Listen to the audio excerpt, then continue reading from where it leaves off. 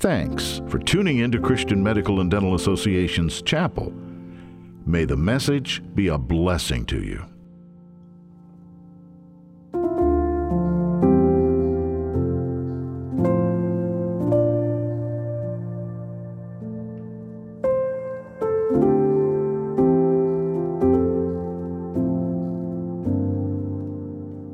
Thank you for the invitation to be here. The invitation came to me initially. There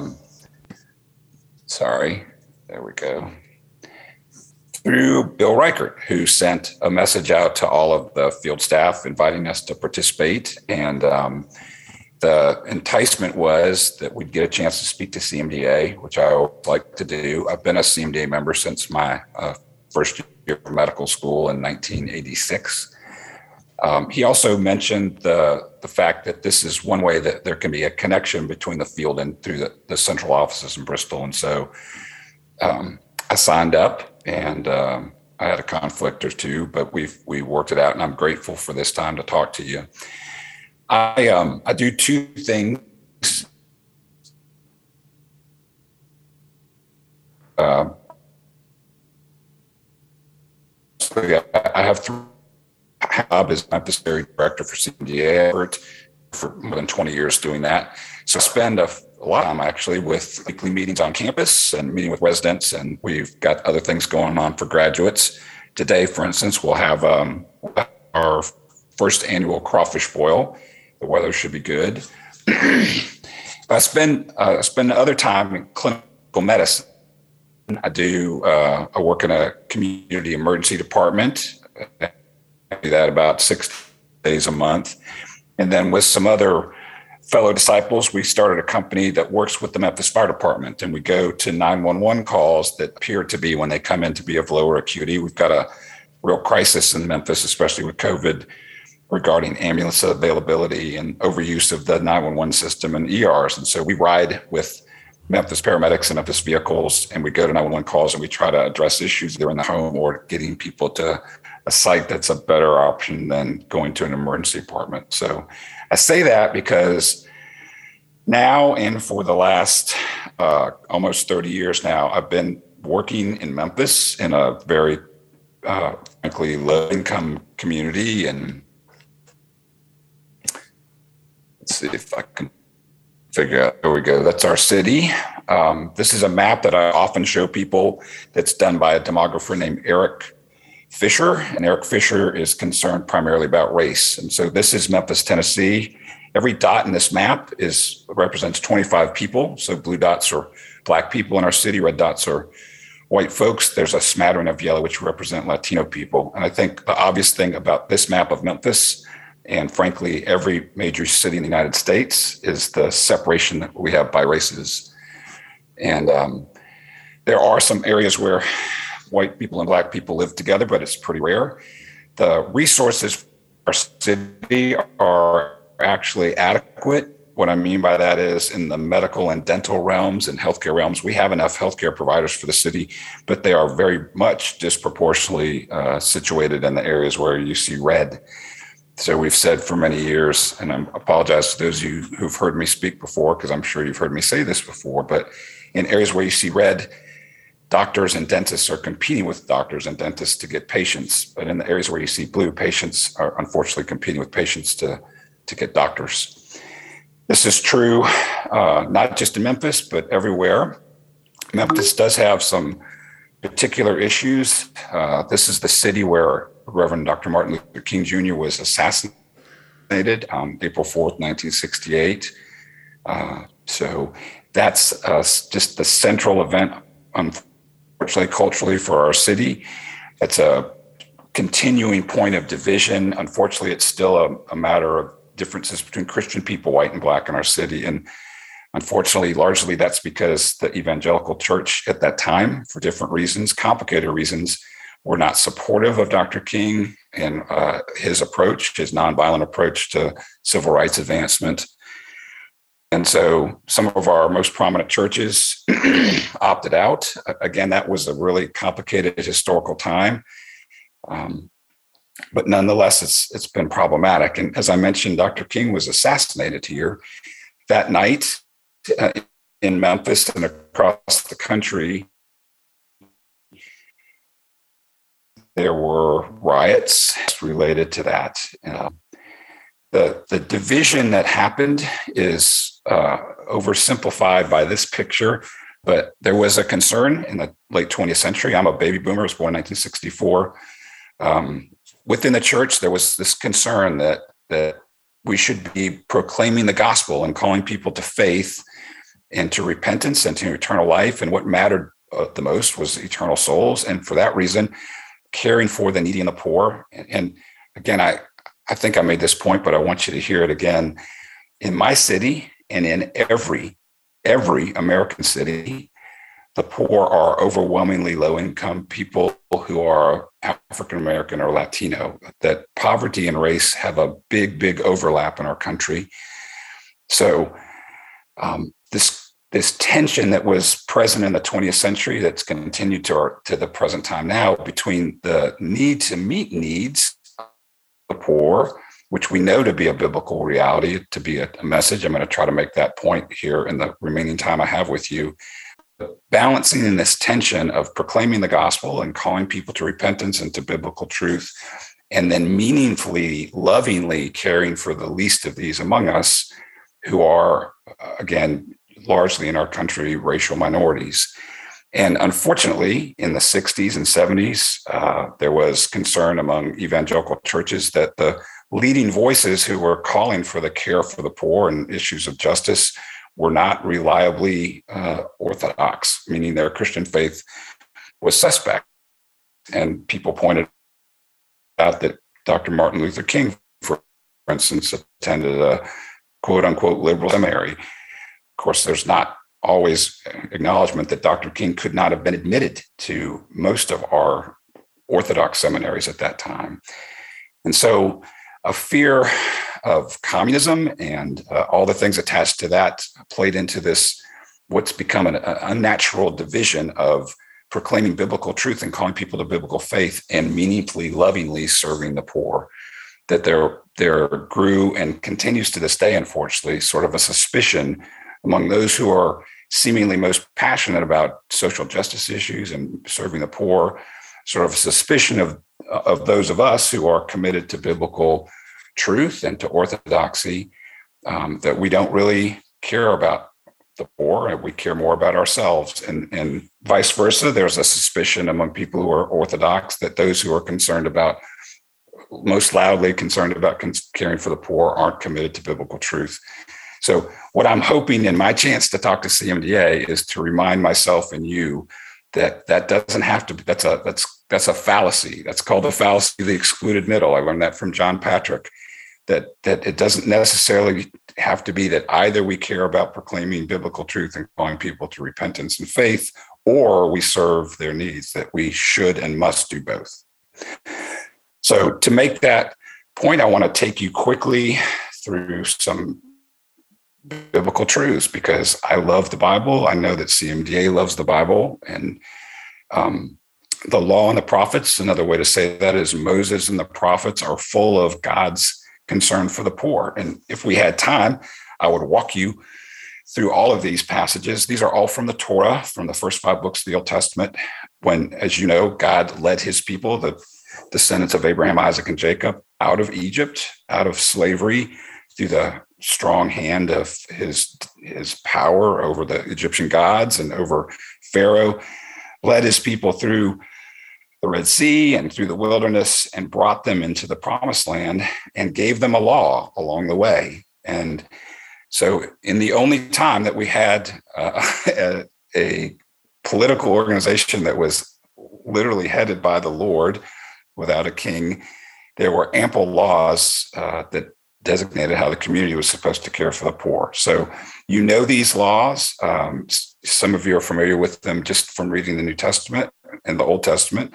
For instance, this morning, part of my quiet time was in the book of Ruth. And so I read how Ruth went behind the harvesters of Boaz and she collected the gleanings. So that's the first passage, that when all people who had property, and of course, you know, every Israelite family received property. It was the means of economic survival and flourishing, that when you harvest your grapes, when you harvest your wheat, and all those things, you're supposed to leave the edges of your field. Don't go over a second time and get everything. Leave for the poor, primarily widows, orphans, and aliens. That the second passage in Leviticus meant that any member of the community who needed capital, for whatever reason, was afforded loans without interest. That in the third passage in Deuteronomy, if those loans were still outstanding at 7 years, no matter what, they were forgiven. All loans were forgiven every 7 years. That if it came to the point that a member of the community had to become an indentured servant, that could only last for 7 years in Deuteronomy 15, and that servants, when they were released from servitude, had to be given sort of a new start. The quote unquote masters, or the people who benefited from their service, had to provide for them as they left from their threshing floor and from their flocks, et cetera, to make sure they could get a good start. I read, as I mentioned in Ruth this morning, that Naomi was going to have to sell her land temporarily to a kinsman redeemer. But I think you know that the most amazing thing is that every seventh 7-year period, or the 50th year, even property that had been sold was returned to the original family. So that was the year of the Lord's favor, the Jubilee. That in the last two passages in Exodus, everyone had equal rights in the courts, and all of the most vulnerable people were protected by God's law.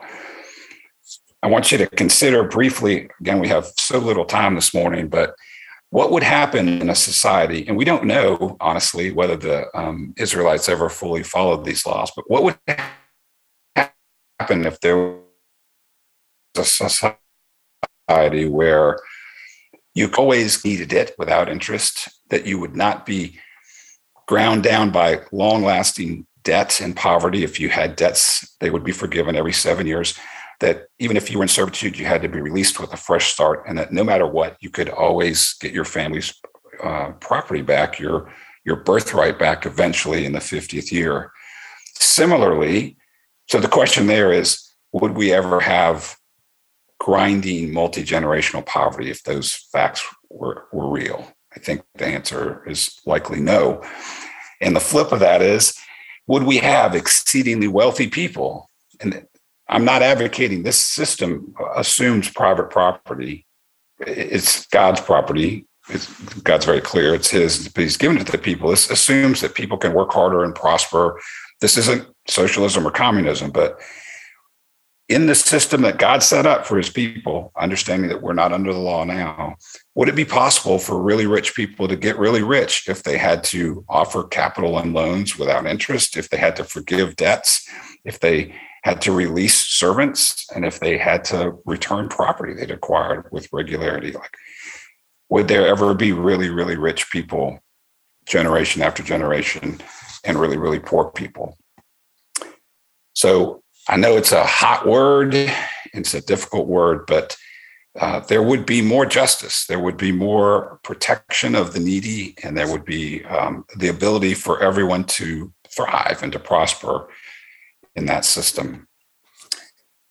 Again, if we had time, we could look at the wisdom literature and see God's commitment to the poor, the strong admonitions for people to look out, especially for the most vulnerable people.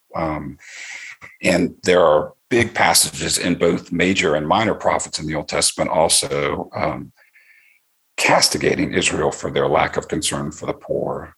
Important passages, Isaiah 58, Isaiah 61, passages in Amos and Micah that really accentuate this point. So quickly, this is not just an Old Testament notion. And again, I'm not advocating that we return to living under the Old Testament law. I rejoice as a Gentile that all of the promises of God are open to me, a non-Jew, and that I don't have to follow the law to be pleasing in God's sight, that our hope is in Jesus and his righteousness. But these themes are also New Testament themes. And so a few years ago, picked the Gospel of Luke, which everyone understands is the best gospel because it was written by a doctor. And I went through the Gospel of Luke chapter by chapter, and I looked for these themes that I just sort of walk through the Old Testament with you. And I found two themes. And I use this picture, which is sort of creepy, to remind me that there are two themes that come up in 16 out of the 24 chapters of Luke. So in the term of biblical proportion, like these are passages and points that are made repeatedly and with depth. And the principle is that things that are repeated and explained in the Bible with depth are of importance. And so here's the two themes that I came up with, and I'm going to quickly get you through, and then we'll be finished. The first is the danger of wealth. The danger of wealth. I think, especially as Americans, especially in the circles that we run, when I say we, professionals, the membership of CMDA are typically people who have big earners. We've found ways to sort of soften the New Testament, the Bible's warnings to us, Jesus' warnings to us about the potential dangers of wealth. But that comes up multiple times in the Gospel of Luke.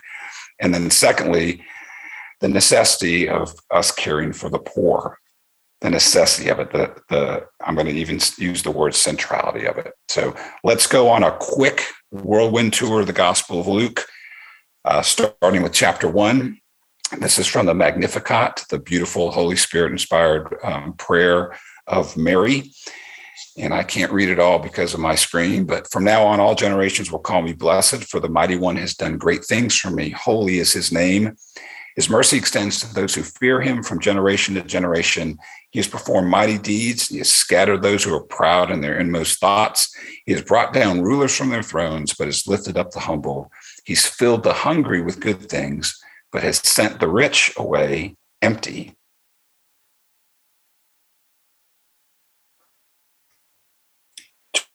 Chapter 2 says there were purification rites for women following the delivery of a baby that included a trip to the temple, and it was connected especially to the firstborn. So Jesus was the firstborn son of Mary and Joseph. When the time came for the purification rites, according to the law of Moses, Joseph and Mary took him, Jesus, to Jerusalem to present him to the Lord and to make sacrifice in keeping with what's said in the law of the Lord, a sacrifice of doves or 2 young pigeons. Except that really was not the prescribed sacrifice. The prescribed sacrifice was, according to the book of Leviticus, a lamb. But there's a provision for poor people in the book of Leviticus, which Mary and Joseph had to avail themselves of. If she cannot afford a lamb, she's to bring 2 doves or 2 young pigeons for a burnt offering, the other for a sin offering. This way, the priest will make atonement for her. So I bring this up, and I think the author of the gospel and the Holy Spirit brings it up to show us that when God became flesh, when the Word became flesh and dwelt among us, he did it as a poor child. He did it in a poor family. He identified with the poor. He was, in fact, early in his life, a refugee and fled, as you know, to Egypt and had to live in those circumstances. Like God, when he became human, wasn't born into a middle-class family or an upper-class family. He was born into a family of poor people who had to avail themselves of commandments. 3, we're not going to go every chapter, I promise you. This is I think, greatest and the last of the prophets. Prophets are unpleasant people. Prophets tell people things they don't want to hear. It's usually a message from God to God's people.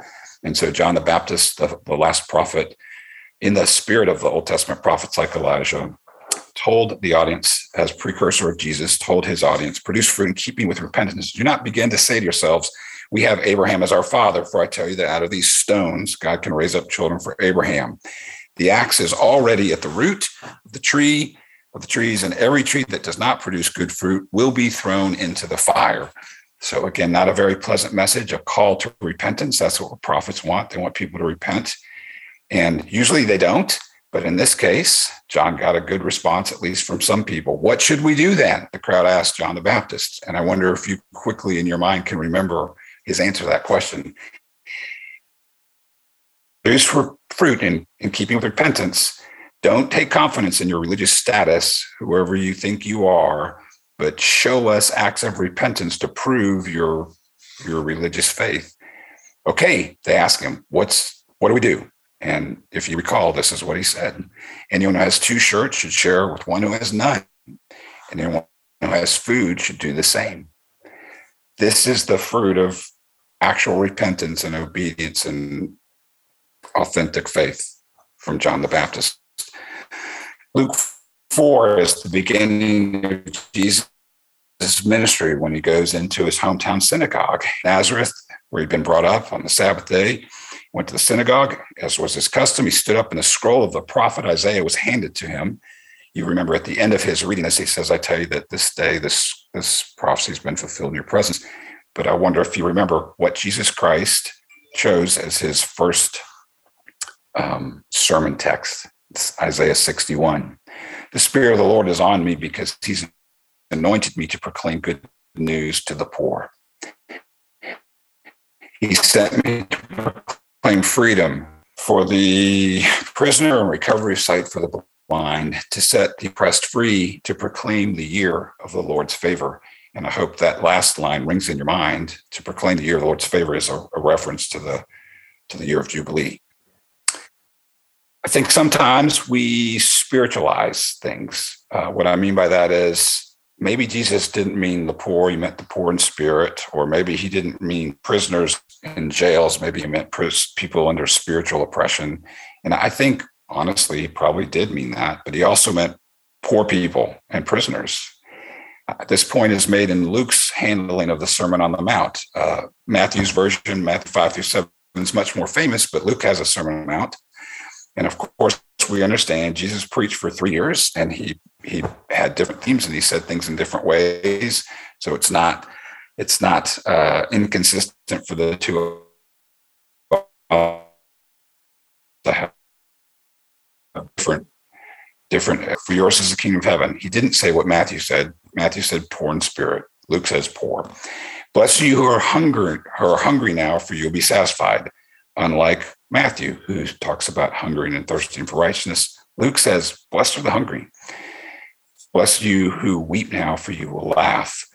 In addition to what Matthew has, which are beatitudes or blessings, Luke also has woes or curses attached to his. And he says this very clearly. Woe to you who are rich, for you've already received your comfort. Woe to you who are well fed now, for you will go hungry.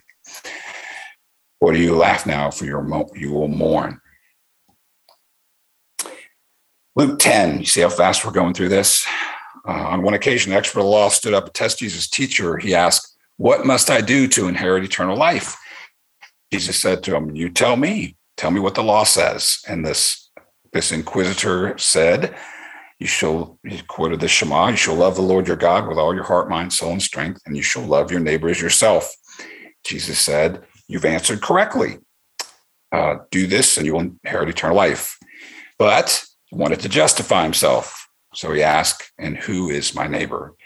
And what follows is perhaps the most famous story that Jesus told about the Good Samaritan, which has many facets to it, but is most clearly the case of cross-racial, meaningful, sacrificial service to someone in need.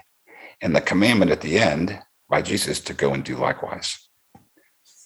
Luke 12, someone in the crowd said to him, teacher, tell my brother to divide the inheritance with me. So someone who is unhappy with the way the inheritance of a dead father is going, rather than doing that, Jesus tells a parable. Told him this parable, the ground of a rich man yielded an abundant harvest. He thought to himself, what shall I do? I have no place to store my crops. Then he said, this is what I'll do. I'll tear down my barns and build bigger ones. There I'll store up my surplus grain, and I'll say to myself, you have grain laid up for many years. Take life easy, eat, drink, and be merry.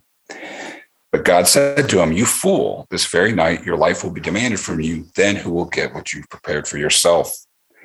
This is how it will be whoever stores up things for themselves, but is not rich toward God.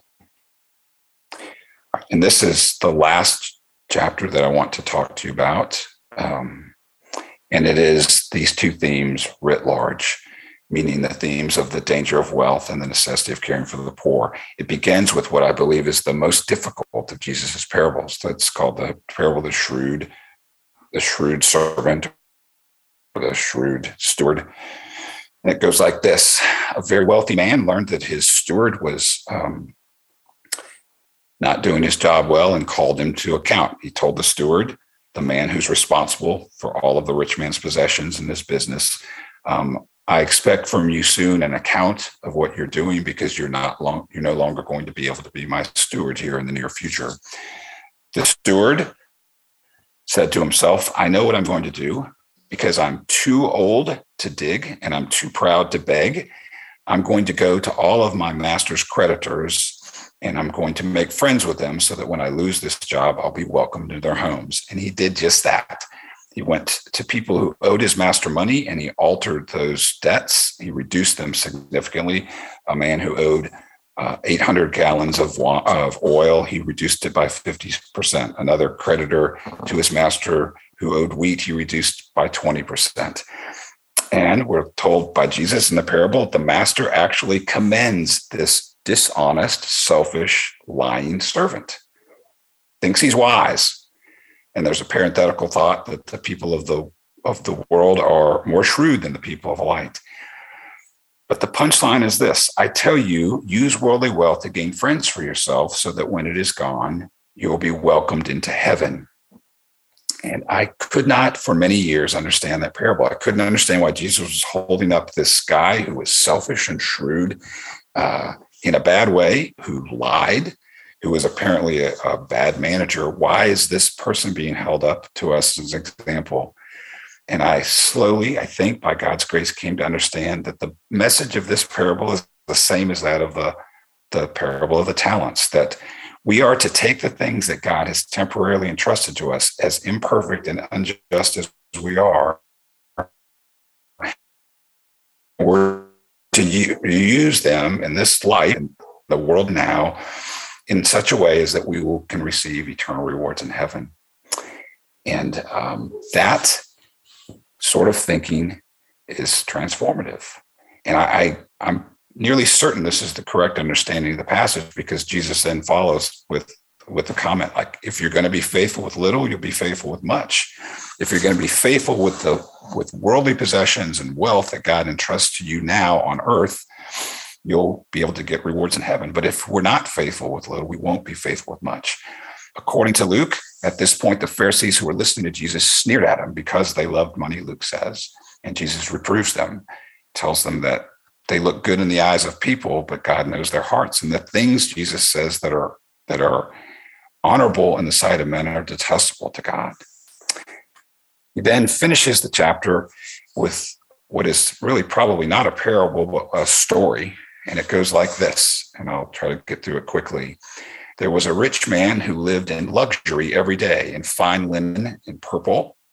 And at his door was placed a beggar named Lazarus, who longed to eat the crumbs that fell from the rich man's table. Even the dogs came and licked Lazarus's sores. A day came when Lazarus died, and he was carried to Abraham's bosom. The rich man also died and was suffering in Hades. Looking up, this rich man in the flames sees Abraham and Lazarus the beggar and says, Father Abraham, please, I beg you, ask Lazarus to go and dip his finger in water and put a single drop on my tongue, because I'm in torment here in these flames. And Abraham says to him, Son, in life you had your good things and he had bad, and now he and you are receiving your rewards. What's more, there's a chasm, there's a space between the two of us that can't be crossed. So, to his credit, the rich man suffering in the flames says, well, then I beg you, Father Abraham, send Lazarus to my 5 brothers who are still alive and warn them so that they don't come to this place of torment. Abraham says an amazing thing. He says, they have Moses and the prophets. They have the law and the prophets. Let them listen to them. No, Father Abraham, says the rich man in Hades, looking up. But if someone rises from the dead and speaks to them, they'll believe. And then the final line of the parable, which I think has no small amount of irony and humor. Abraham says, if they don't believe Moses and the prophets, they won't believe even if someone rises from the dead. Those words came from the mouth of Jesus. So we don't have time to talk about the rich young ruler or the story of Zacchaeus or the widow. But again, 16 out of 24 chapters in the Gospel of Luke have these important themes: the dangers of wealth and the necessity for giving to the poor.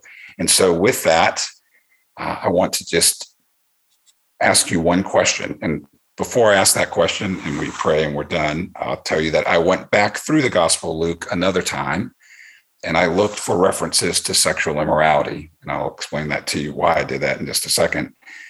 And I found some. I found, I think, 3. And there were, none of them were in depth. None of them had this sort of profound discussion in the stories that I just shared with you on these other themes, but they were there. So with that background, I want to ask you this question sort of in closing.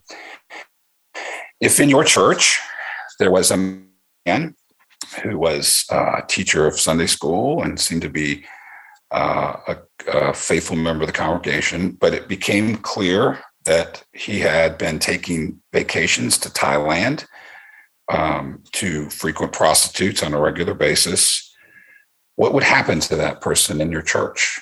And I hope that the answer is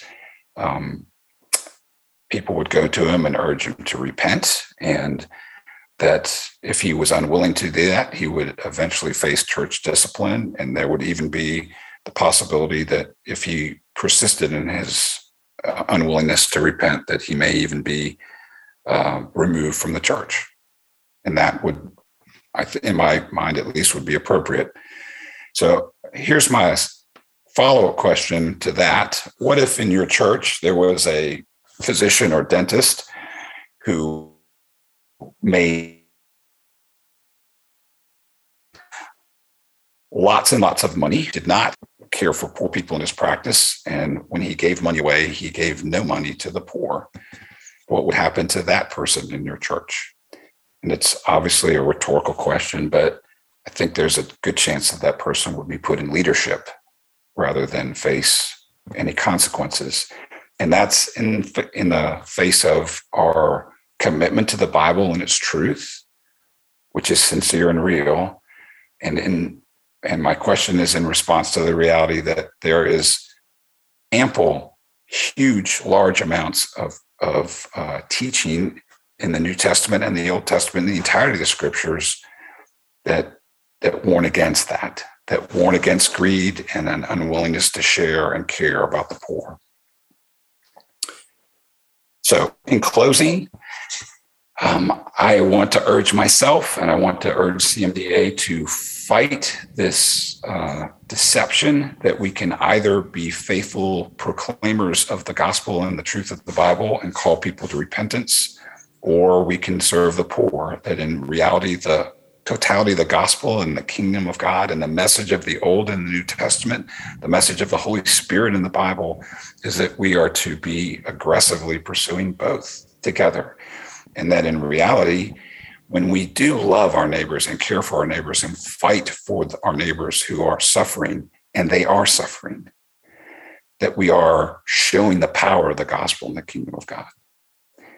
And that will make our message true, because in my experience now for 30 plus years and my present experience around young people, it looks like they're all looking at their phone in this picture. They're looking at the scriptures on the phone. Like they want to see from us, from the church, both. They want to see a commitment to Orthodox biblical faith, and they want to see us meaningfully serving the needs of our neighbors.